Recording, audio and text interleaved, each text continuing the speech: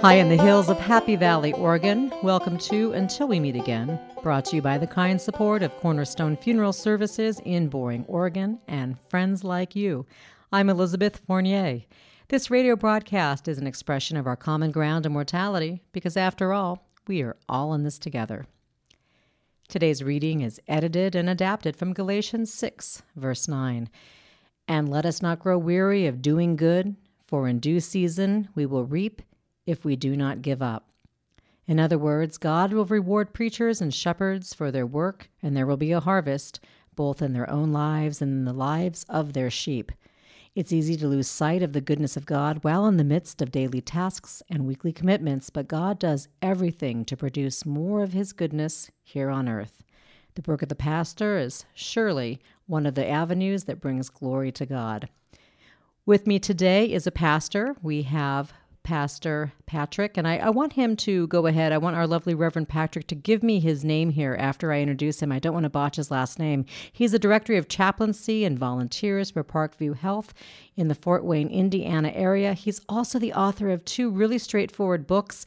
One's entitled How to Talk with Sick, Dying, and Grieving People When There Are No Magic Words to Say. And then our second book, One Way, so that's 101 ways to find meaning in suffering. Very straightforward. You see these on the shelf, you know what you're going to get. Patrick, how are you, sir? I'm doing well. Thanks for having me on today, Elizabeth. And give us your last name. Last name is Riki. Oh, you know what? I was going to dive in and say that. Oh, yeah. I thought, all right. So Reverend Patrick says he prefers to go by Patrick. So Mr. Riki here, I want to talk to you and ask you, how did you get into hospital chaplaincy? Yeah, it's a good question. It wasn't my intention. That's kind of how things work, I think, sometimes. But after about 15 years in parish ministry, which I enjoyed most of, I was involved in a small church that I was leading at the time and enjoying that, but also looking to see what else was available. And had a job posting pop up at Parkview for a part-time chaplain. And one of the things I knew about my personality was that the hallway chit-chat that can sometimes be a part of what you do when you're a minister in a church setting, I stunk at that, was just not good at that. I could do it, but I felt depleted by that. The normal, everyday conversations that aren't necessarily leading someplace deeper was not in my wheelhouse. And what I really preferred on a Sunday morning, even when I was at large congregations, was to find one or two people and have a long conversation with them instead of moving from person to person. Like I think most really successful ministers are good at doing that, finding their way to go from one person to the next and make everybody feel so welcome. And I always knew that I was better at those one-on-one, those deeper conversations. And I thought to myself, boy, when you go into a hospital, and my experience up to that point and being in church ministry, you go into a hospital and there's not as much chit-chat. You're talking about pretty serious things pretty quickly.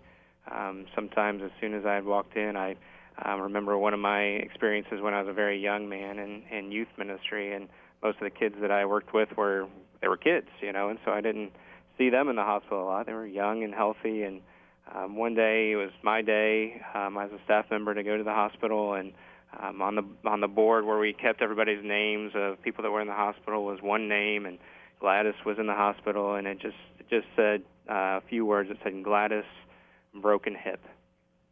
And I thought, as a young person, I thought, well, that's kind of typical old people. Old people fall, they break their hips, that kind of thing. So I thought, okay, this is straightforward. I'll get a cup of coffee on my way out. I'll stop and visit her. No big deal. And when I went in, I could see that Gladys had been crying. And so even though I wasn't terribly in tune or mature at that point, I knew better than to make light of it or to try to move through quickly. And so I grabbed a chair and I pulled it up close and I sat down and introduced myself. And Gladys turned her face towards me, but the tears kept coming. And after a little bit of conversation, I said, the only thing I could think of to say, I said, Gladys, how can I pray for you? And she said, through her tears, she said, Sonny, just pray I go be with Jesus. And I thought, you've just broken your hip. This is, in my opinion, that was like, I had broken a bone before. It wasn't something I wanted to die over. And so I stumbled through a prayer that was probably not terribly helpful. But I think that signaled to me at that point, spiritual conversations in the hospital are different than spiritual conversations in normal everyday life. And I'm sure, Elizabeth, you see in your work too, in the funeral home setting, it's just a different type of conversation right off the very bat. Yes. Like you say, too, you do a little bit better one-on-one than maybe having the flock.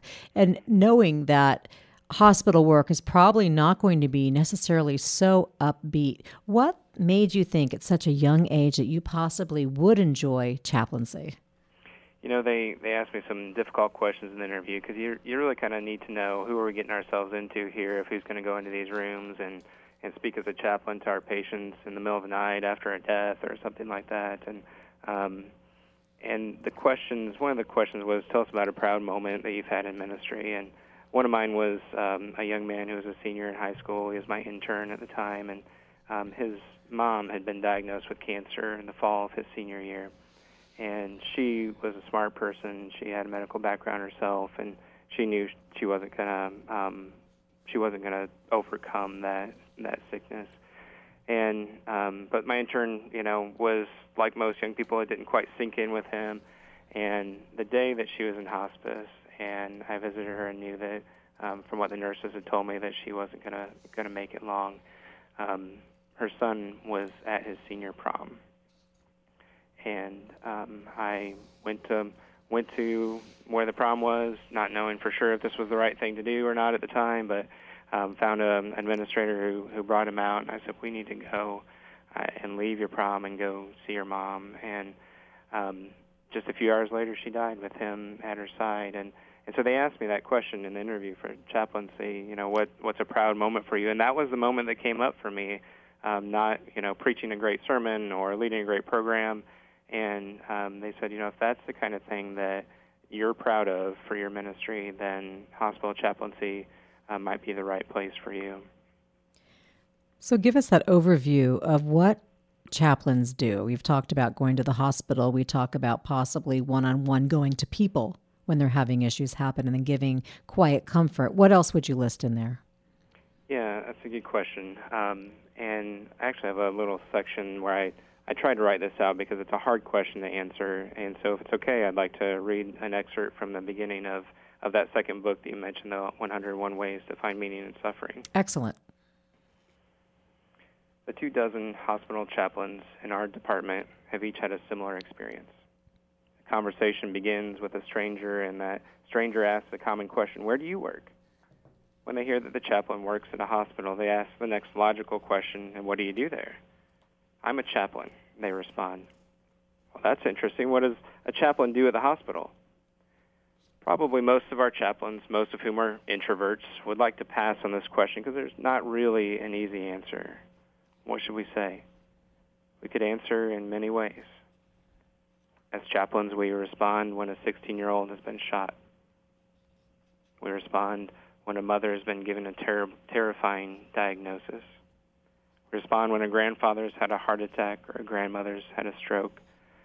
We respond when a mom has to say goodbye to her baby, whether that baby has lived in mom's womb for just 6 weeks or that baby is a senior citizen himself. We respond when a mom wants her dead baby baptized. We respond when police are hovering around the toddler because the grieving father might actually be the perpetrator of the offense that led to this emergency room visit. We respond when the family is singing a last hymn before removing medical interventions that are keeping their loved one breathing.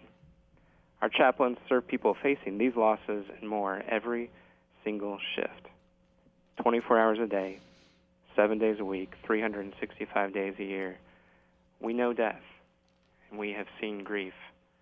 We know pain. If all of your worst nightmares and some of your greatest hopes were combined to create a great box office movie chaplains would not be a character in the movie, they would be the audience. We're seldom the characters in that story, but we observe, care, and support you and yours with all our hearts. When a whole team of professionals observes this kind of pain as a part of their work every day, they have to believe that there can be meaning found in the midst of that suffering. I am so glad you read that. That is so complete. It gives us so much more of a rich picture of what chaplains really do, because, again, the things I listed off to begin with were just sort of the obvious ones. And what you said about being the audience, that idea that maybe your job is just to be quiet and listen. And I love the notice that you'd made in your book prior, how somebody actually found you to be the correct person and hire you for the job of the chaplaincy is because you did nothing. You just merely sat there. You could hold a hand. You could put your eyes on the person and listen. And what a beautiful gift that is. I do have to say I did start talking a little bit more after I got hired, but who would know that just keeping your mouth shut was a good way to get a job? Yeah, right. And also to get one where people are thinking you're possibly preaching at them or leading them to Jesus, or you're the person who has the Bible and your job is to thumb through and find the appropriate Bible verse. Maybe your job is just to sit and listen. Mm-hmm. Absolutely. And that's as a question we get a lot of times, especially from certain sides of the Christian perspective of, do you preach at people? You know, you talk to people right before they die. Do you make sure that they've got their beliefs in order and they're right with God? And the easy answer would be that's not exactly what chaplains do. But I think a more specific answer is we view ourselves more as the presence of God than the Word of God. And so we're there to be that compassionate presence, not necessarily to be the one there to proclaim something or try to make them make a change, you know, at the last minute, but just to be that presence, like you said, to be present with them in the midst of their difficult time. In your book, 101 Ways to Find Meaning in Suffering, you truly have lists in here, and you have actions to take. And there's one section where you talk about 33 more ways to find meaning. And it's things in there that people don't necessarily think about. A wonderful thing to do is, what about taking care of the pet of somebody who is in the hospital visiting somebody? We have to take care of the person who's also doing the visiting, right? How can we bring music into the room that the person might love? And something that I try to encourage people, especially at funerals or when somebody is transitioning out of this world, photos. Having somebody appointed to take photos. And even if they're on your phone, or even if you feel like it's those sensitive moments and it's a little bit uncomfortable to be up close and personal with somebody with your cell phone, gathering those photographic evident moments are so very special to really have that whole journey. So I find this book so great because it really finds the meaning as you go along. I think you did a fantastic job with your lists here. Thank you. Yeah, I think what you're capturing is that specific element. You know, I think we make a lot of mistakes, and in the United States at least, I think we do a lot of platitudes and, Grandpa always loved the kids, you know, or whatever. Well, that's great, but how did Grandpa love the kids? You know, do you have a picture of him holding hands during a prayer with one of those grandkids? Do you have a picture of him showing up at when the granddaughter had her ballet recital and he brought her roses? Like those things, and like you said, the pictures of those things, pictures even as they approach the end of life, those specific, granular, I can't hold in my hands, Grandpa really loved the grandkids. I can hold in my hands the photo of that time when he showed up to Ariana's ballet recital and look at this big bouquet of roses and look at the smile on his face and his arm wrapped around her. That's something that I can hang on to and provides really a connection to Grandpa, whether he's still here or he has died. Yeah, and future generations, people who maybe didn't know Grandpa or maybe didn't know Ariana, this is something that happened in your legacy, in your life, with your peoples. In your book, you talk about the 3 phases of spiritual growth and as they relate to serious illness and death and grief. Tell me about those phases and why you found them specifically so important. Yeah, absolutely. I think this is what I've found most people resonate with, and when people provide feedback on reading the book, this is what's meant the most to them and been the most helpful. So, thinking about our phases of spiritual growth, one of the questions I love to ask is, does your spiritual life look the same today as it did 20 years ago? And of course, almost all of us who've been alive for at least 20 years would say absolutely not. Our spiritual life has changed significantly. Well, why has it changed? Not necessarily how has it changed. That's different for every one of us. But the why has a lot of common themes, and a lot of it is pain and going through difficult times. So I think, the first phase is God loves you and has a wonderful plan for your life. I think of Jeremiah 29:11. I had a nephew born today, and his picture was posted, and Jeremiah 29:11 was posted along with his picture. I know the plans I have for you, declares the Lord, plans to prosper you and to give you a future and a hope, not to harm you, but to give you that future. And that's certainly a brand new baby's phase that they're in. God loves you, has a wonderful plan for your life. We think of this for high school graduates, college graduates, anybody who's starting a new phase, somebody who's just come into the Christian faith. God loves you, has a wonderful plan for your life. But, of course, there's problems that come. So phase 2 comes along usually pretty quickly. And the theme for phase 2 is God will help you to overcome your difficulties in this world. So I think of Romans 8:28, that in all things God works for the good of those who love him, leading up to Romans 8:37, in all things we are more than conquerors. I think this phase probably typifies more of my life than any of the other 3 phases. There's a lot of good sermons, good songs, good books written on overcoming your difficulties through God's help, etc. But I think the slice that we're missing a lot of times is that phase 3. And I think phase 3 comes about when Viktor Frankl talks about the fate that cannot be changed. So is it meaningful to say to someone whose loved one has already died, well, God works all things for the good. You'll conquer this. Well, they won't exactly conquer it. They'll find their way to go on, but the loved one has died at that point. And so then I think that's when we enter phase 3. And the theme of phase 3 is God will help you find meaning in the midst of your suffering. And the verse for this, honestly, I finished the book not really having a verse, having a hard time finding a verse. But the one that's come to me since then is from Ecclesiastes, which probably isn't a surprise for someone who knows that book. But Ecclesiastes 3:11 says, God has made everything beautiful in its time. He's also set eternity in the human heart, yet no one can fathom what God has done from beginning to end.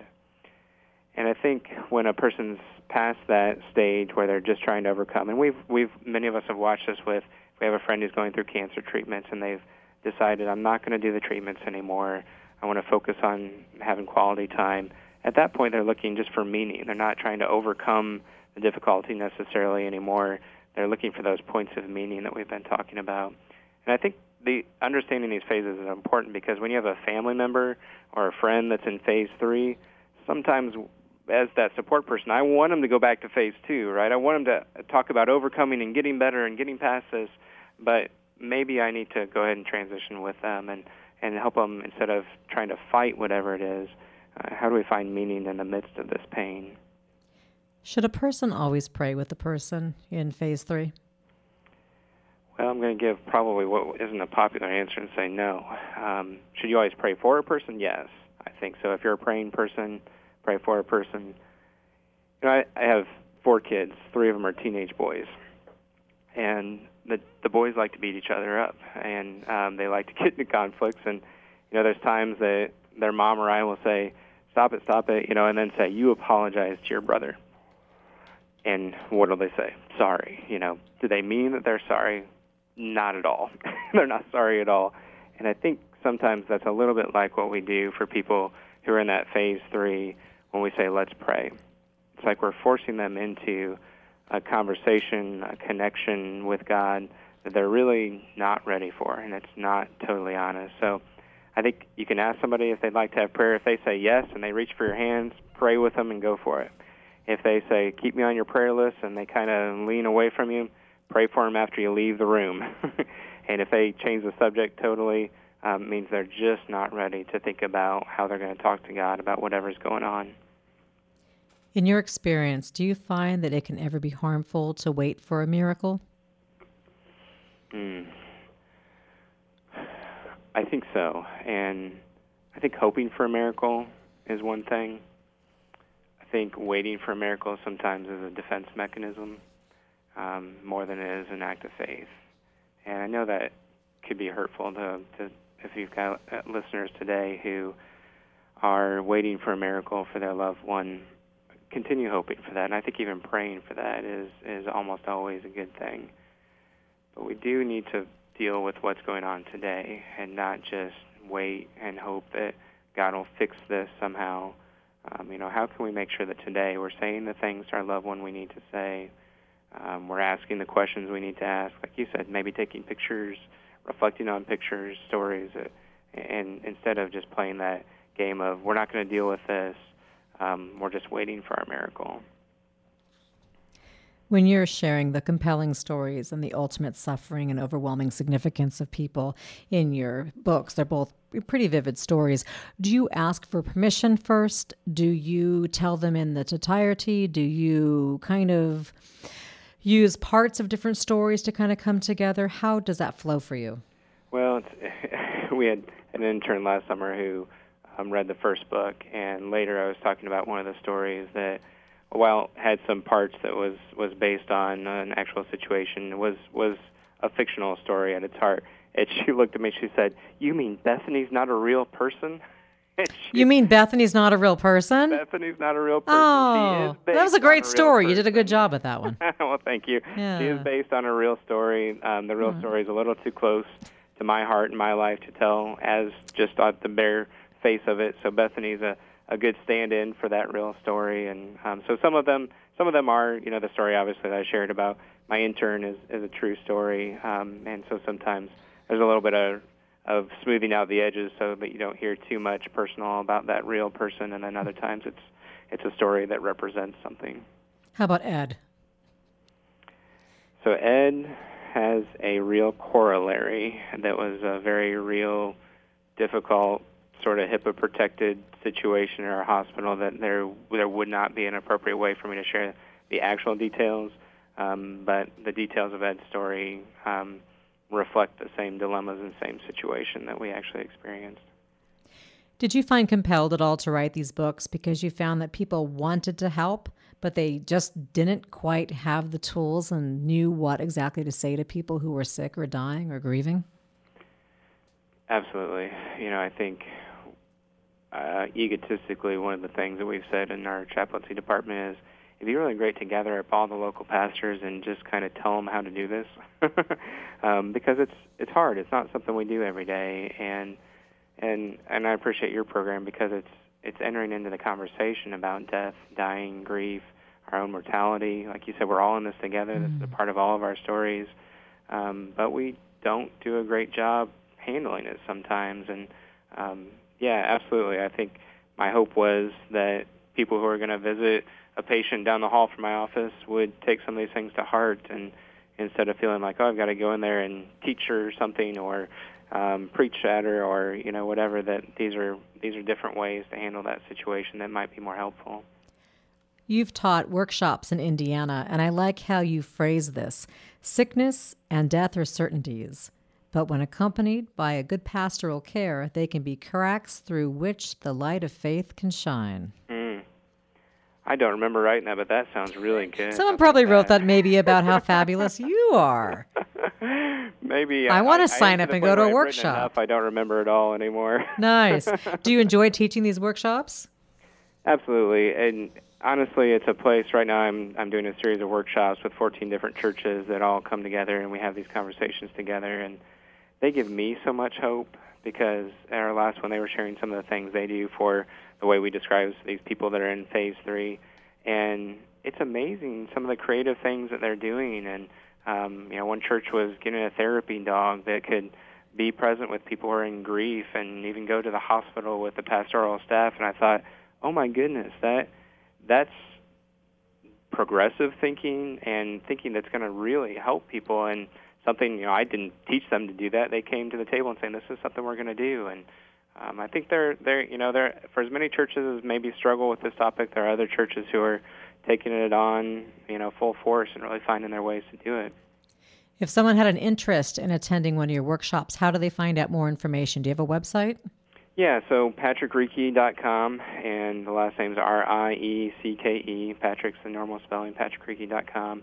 And there's some good videos on some of the topics we talk about at the seminars. Obviously, links to the book, whole long list of free resources that can be printed off there, mailing lists, that kind of thing. So with your first book, Patrick, you talk about the concluding for the meaning that can be found in suffering.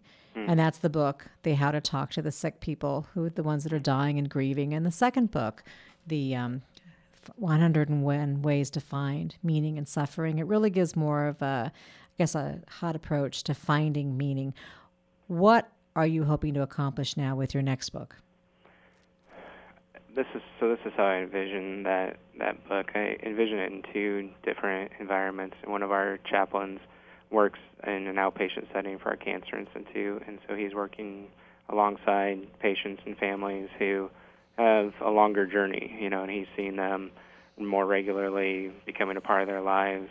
And as they get to that point where they're looking for not just asking those questions and having somebody listen to them, but also, like you said, these pictures, these specific things, finding some ways to write things out, that this would be a beginning point where someone can open this book up. They can see some of these really specific ideas, ideas that are so specific as, if you've got someone that you care about, prepay flowers to be delivered to that person on special occasions for the next 10 years, even if you're not around. These are really specific suggestions. And that actual suggestion might not help that person in that situation, but maybe it helps them to get to the specific thing for them. And then, obviously, I picture it in the hands of people who are in that stage of life and considering finding meaning, whether it's just through, their aging and they're seeing their mortality, or they're facing a disease process. They find this list as a way to sort of jettison those ideas that they can find meaning and connectivity with the people around them. And I really love one of your top 5 picks, writing letters to loved ones. If you can just take about a minute to explain that.